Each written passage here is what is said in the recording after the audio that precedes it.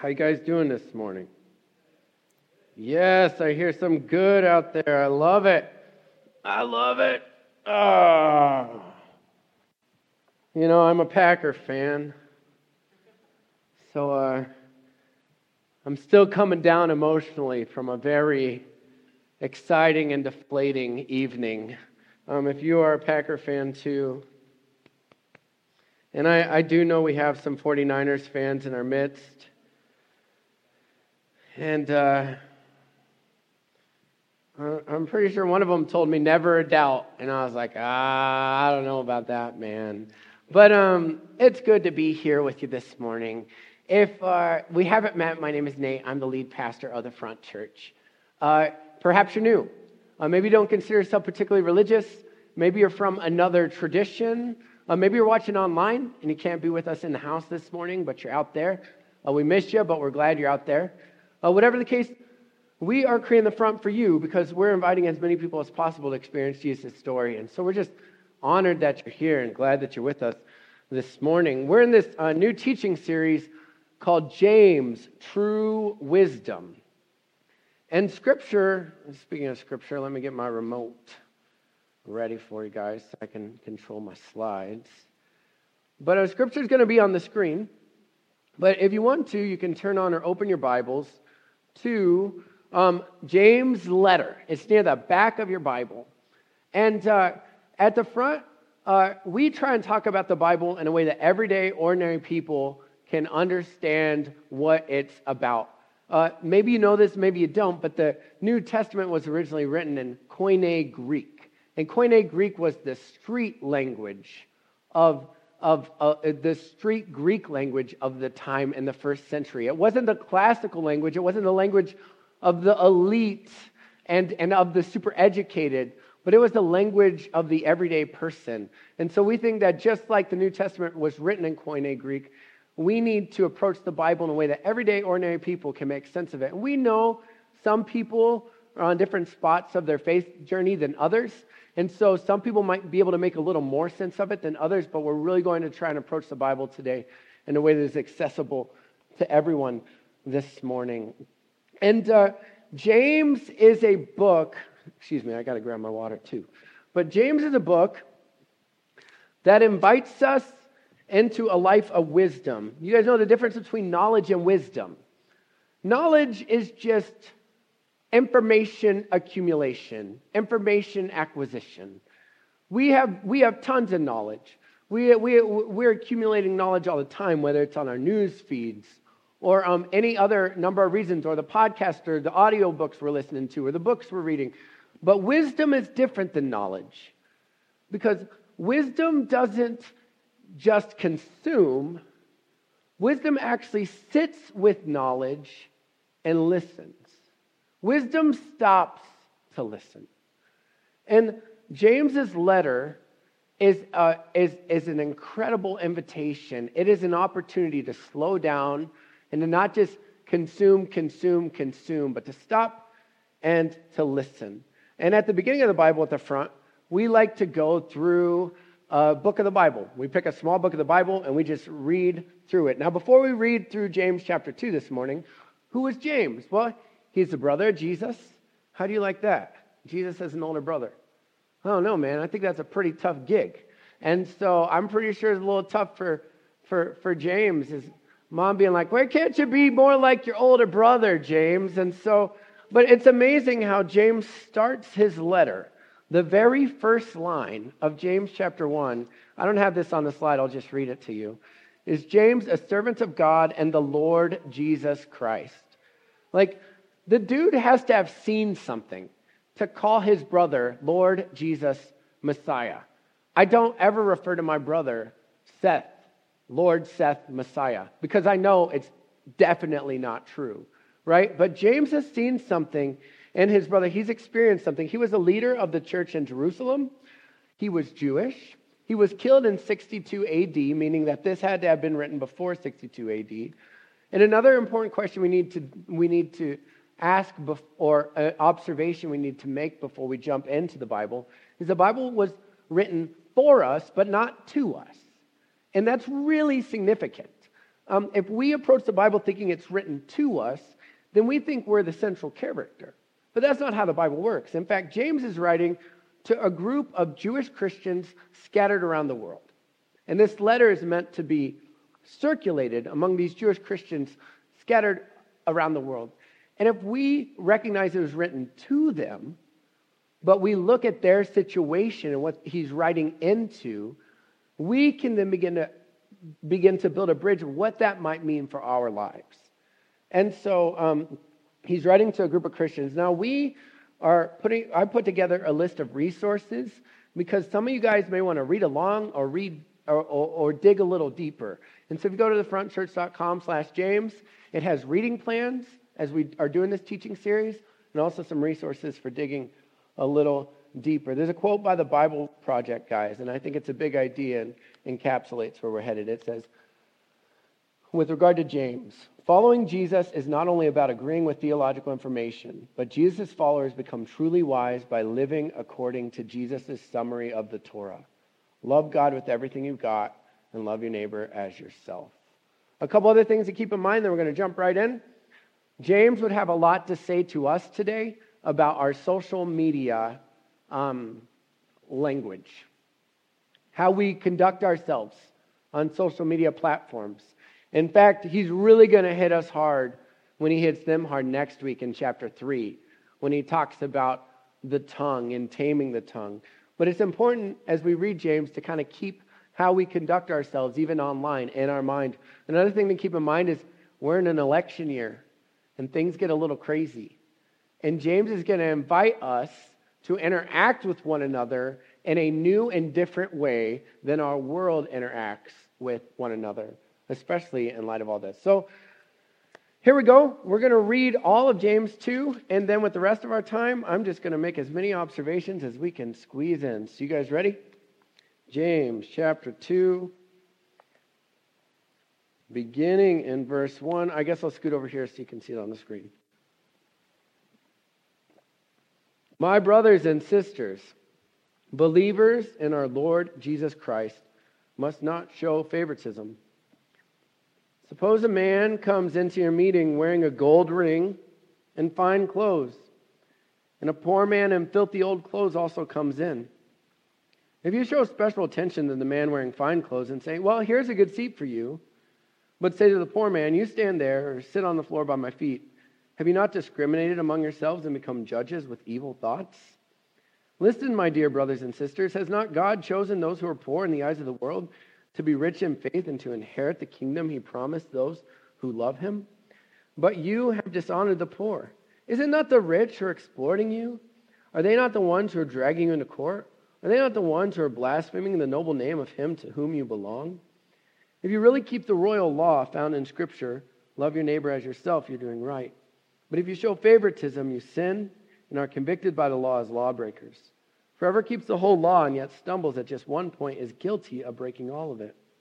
For he who said, you shall not commit adultery, also said, you shall not murder. If you do not commit adultery, but you do commit murder, you become a lawbreaker.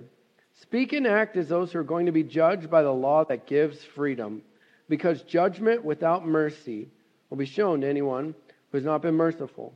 Mercy triumphs over judgment. What good is it, my brothers and sisters, if someone claims to have faith but has no deeds? Can such faith save them? Suppose a brother or sister is without food or clothes and daily food. If one of you says to them, go in peace, keep warm and well fed, but has nothing about their physical needs, what good is that? In the same way, faith by itself, if it is not accompanied by action, is dead. Someone will say, you have faith and I have deeds. Well, show me your faith without your deeds. I'll show you my faith by my deeds. You believe that there is one God? Good. Even the demons believe that and shudder. You foolish person, do you want evidence that faith without deeds is useless? Was not our father Abraham considered righteous for what he did when he offered his son Isaac on the altar? You see that his faith and his actions were working together, and his faith was made complete by what he did. And the scripture was fulfilled that says, Abraham believed God, and it was credited to him as righteousness. And he was called God's friend. You see that a person is considered righteous by what they do and not by faith alone. In the same way, was not even Rahab the prostitute considered righteous for what she did when she gave lodging to the spies and sent them off in different directions? As the body without the spirit is dead, so faith without deeds is dead. God, thank you for this scripture, and I pray that you would guide us as we dig into it, and that we would not just be knowledge accumulators, but we would grow in true wisdom. In your name, amen. Man, I love the Bible because this is like a feast. I mean, there's so much here. And the way that we're zooming through James is that we're not giving this an exhaustive treatment. We're reading it all. We're just going to focus in on a few things as time allows. But the Bible Project guys called James a beautifully crafted punch in the gut for those who want to follow Jesus. And I'm like, oh, that hits. That's too real. I mean, you could read all of James in about 15 or 20 minutes, and you'd be like, oof. But a couple themes that I just kind of want to hang in with our time this morning. The first is you'll notice, and you maybe noticed when we were reading James 2, he says brothers and sisters a lot. Brothers and sisters. Brothers and sisters. Brothers and sisters. And I find this, he says it 14 times in 5 chapters.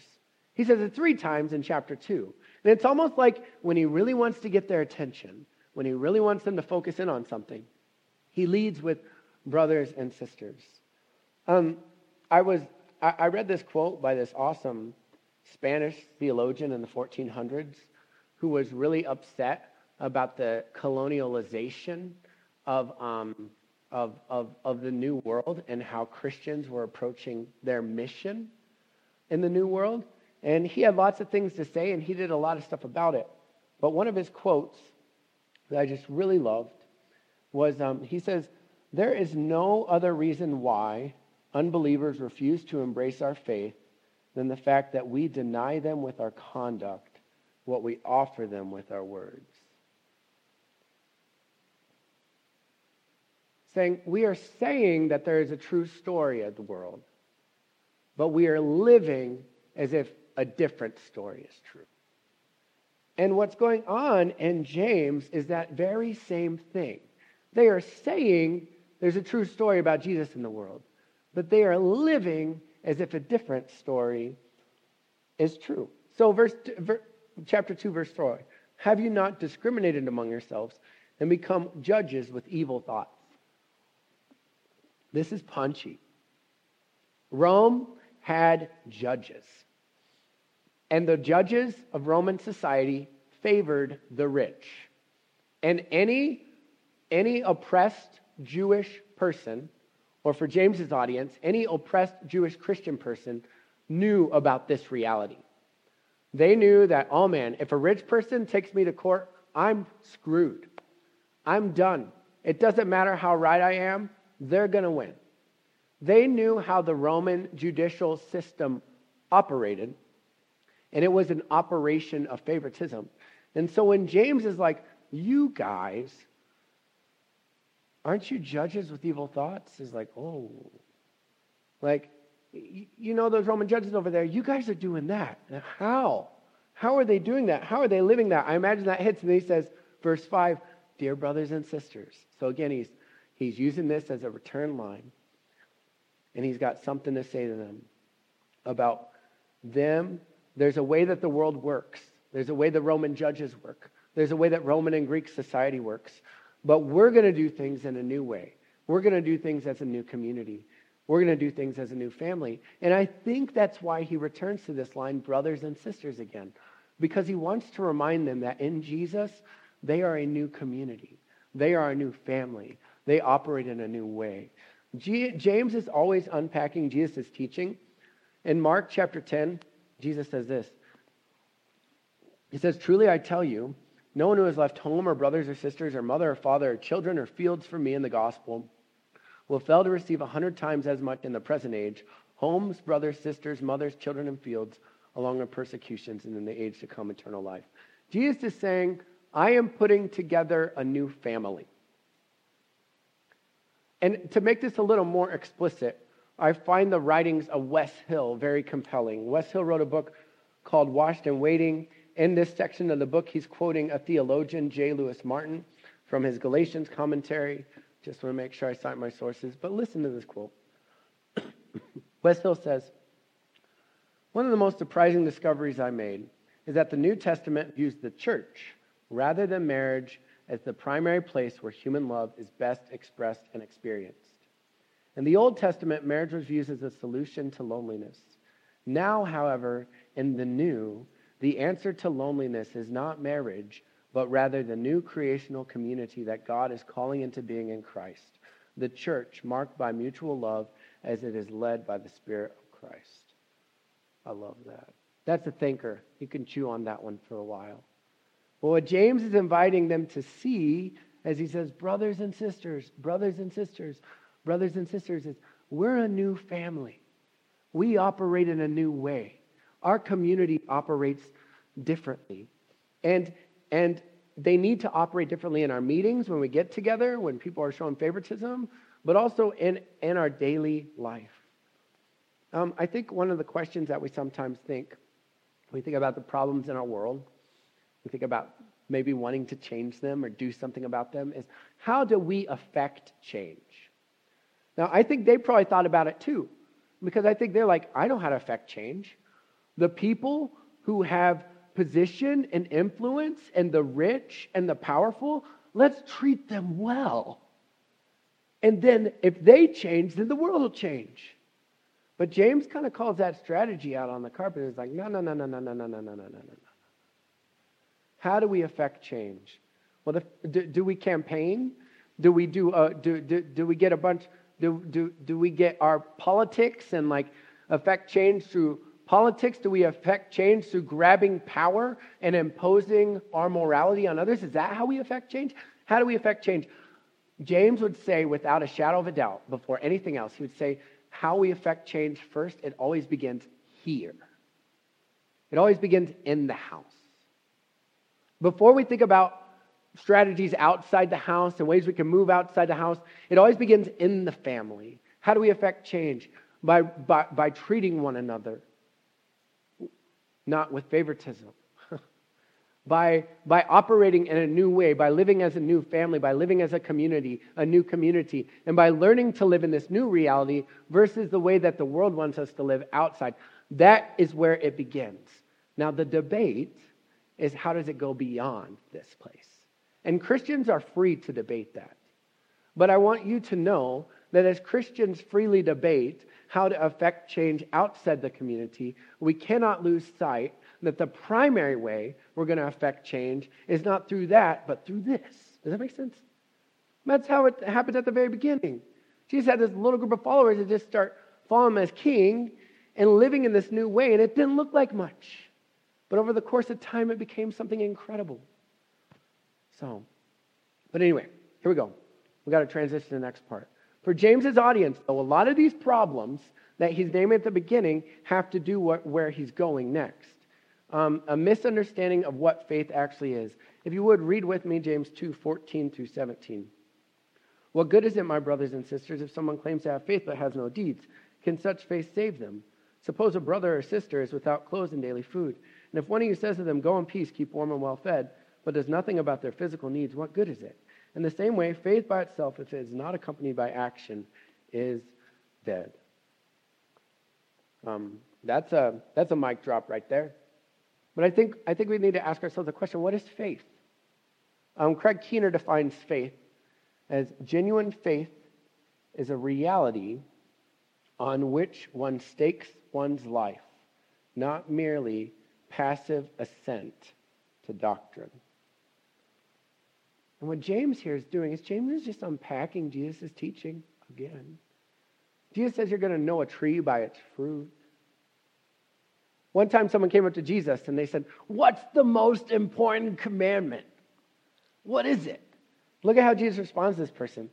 He says, "Teacher, what's the greatest commandment in the law?" And Jesus replies, "Love the Lord your God with all your heart, with all your soul, and with all your mind. This is the first and greatest commandment." But he doesn't stop there.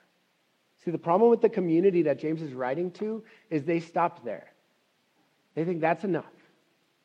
But Jesus says, and the second is like it. Love your neighbor as yourself.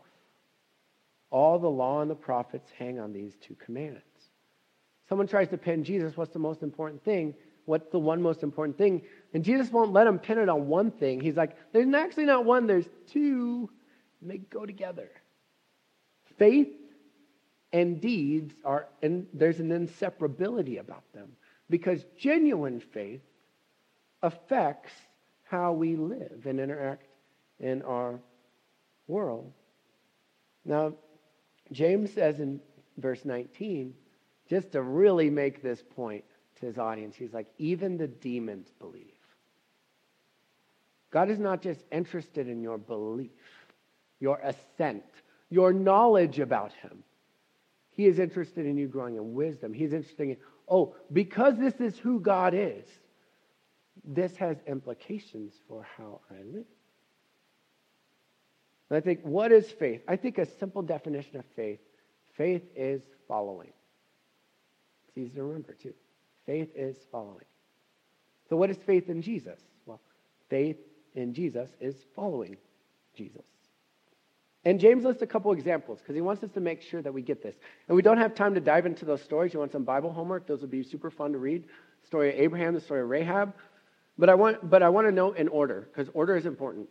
Both in the story of Abraham and the story of Rahab, there's a confession about who Israel's God is. It's an Old Testament story, which is prior to Jesus. But there's a confession about who Israel's God is. And then there's a declaration in Abraham's story too about by God that this person is righteous.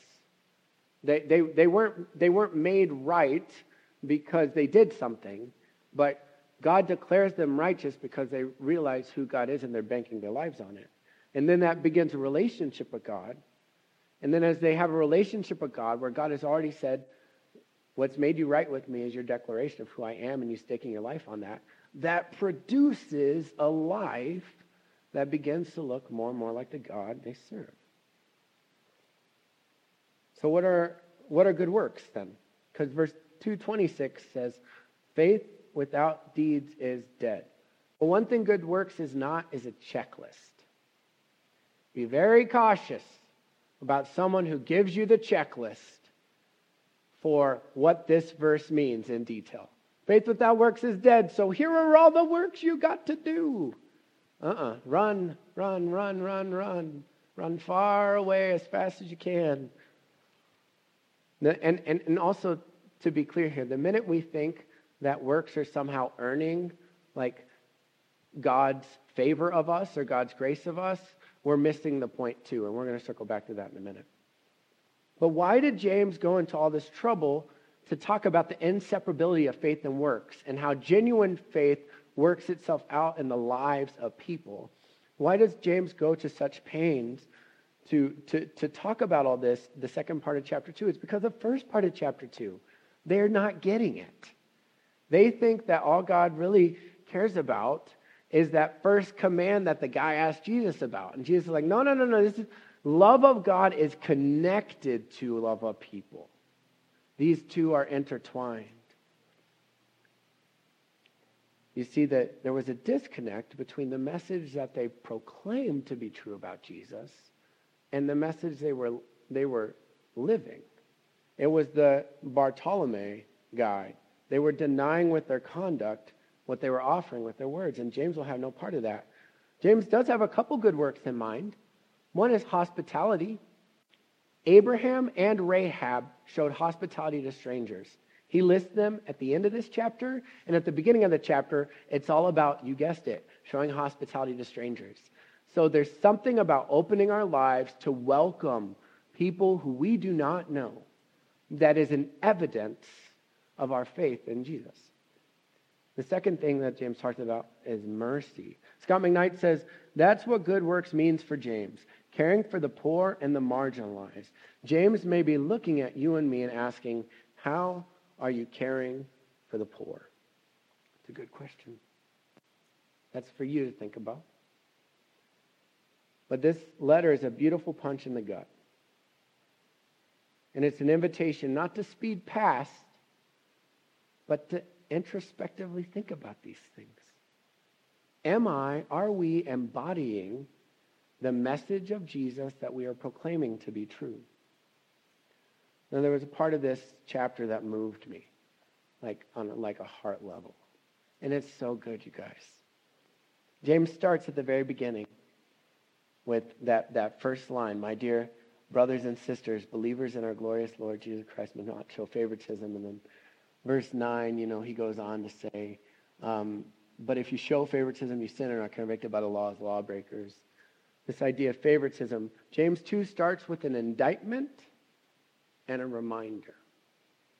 The indictment to his audience is you're showing favoritism. I was reading this little book, which I recommend, which is called James and Galatians, New Testament Everyday Bible Study by Scott McKnight. Scott McKnight says that the word favoritism translates a word. The word favoritism translates a word that suggests lifting up a person's face to see who it is and if they are worthy. I love that image. Think about that for a second. Someone like looking down and someone else coming to them and lifting up their face or uncovering their face and looking at them and deciding, oh, you're worthy or you're not worthy. You guys ever been in moments of shame or humiliation or guilt where you'd rather just hang your head? And then James is saying what's happening is in moments of shame and humiliation or moments where the culture says something about your worth or your value or whatever else, he says, what's happening is these people are coming, and it's as if God's people, when these folks come into the assembly, are lifting up their heads and looking at them and making a declaration, you're not worthy. And this is what he says his audience is guilty of. You see, societally, Greeks and Romans didn't care about the poor, and they didn't care about the marginalized, and there were all sorts of things going on in society and how society conducted themselves, and even society's ideas about who's worthy and who's not. But do you see why James has such a serious problem with favoritism? Because it's antithetical to Jesus' very message. You know what Jesus doesn't do?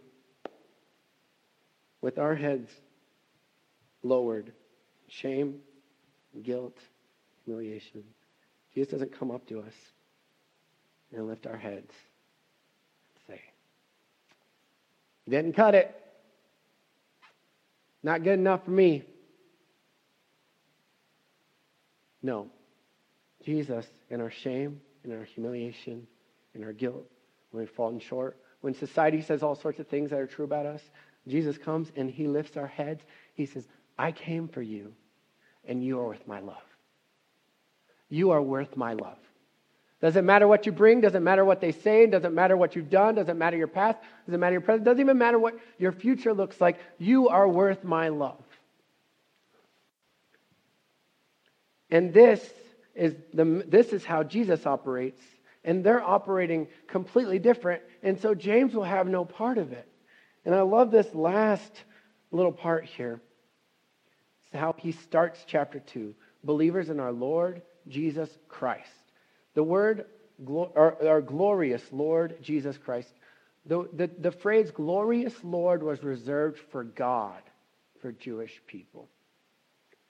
So for James here to say believers in our glorious Lord Jesus the Messiah is a declaration of who God is. What is God like? God looks like Jesus. Who is God? God is Jesus. He's reminding them about who Jesus is, what Jesus has come to do for them, and he's inviting them to embody that same reality with one another. He's at work in a people to put them together so that they remember and realize they're a new family that relates to one another in a new community and a new way. And then he puts that family together to be an extension of blessing to our world. And that's what he's about. And that's why he has these harsh words, but that's why he's inviting us to think, okay, how do you treat the strangers in your assemblies? How do you treat the strangers in your lives? How do you interact with your political adversaries? How do you interact with people you don't necessarily like or want to hang out with? Are you remembering the way that Jesus, our glorious Lord Jesus Christ, operates? Which is not to lift our heads and say, no, but it's to lift our heads and to speak our value and to say, I came for you. Let's pray. Jesus, I pray we would remember how you operate, how you come for us. And I pray that your Spirit would massage that into our lives as individuals, into our life as a community.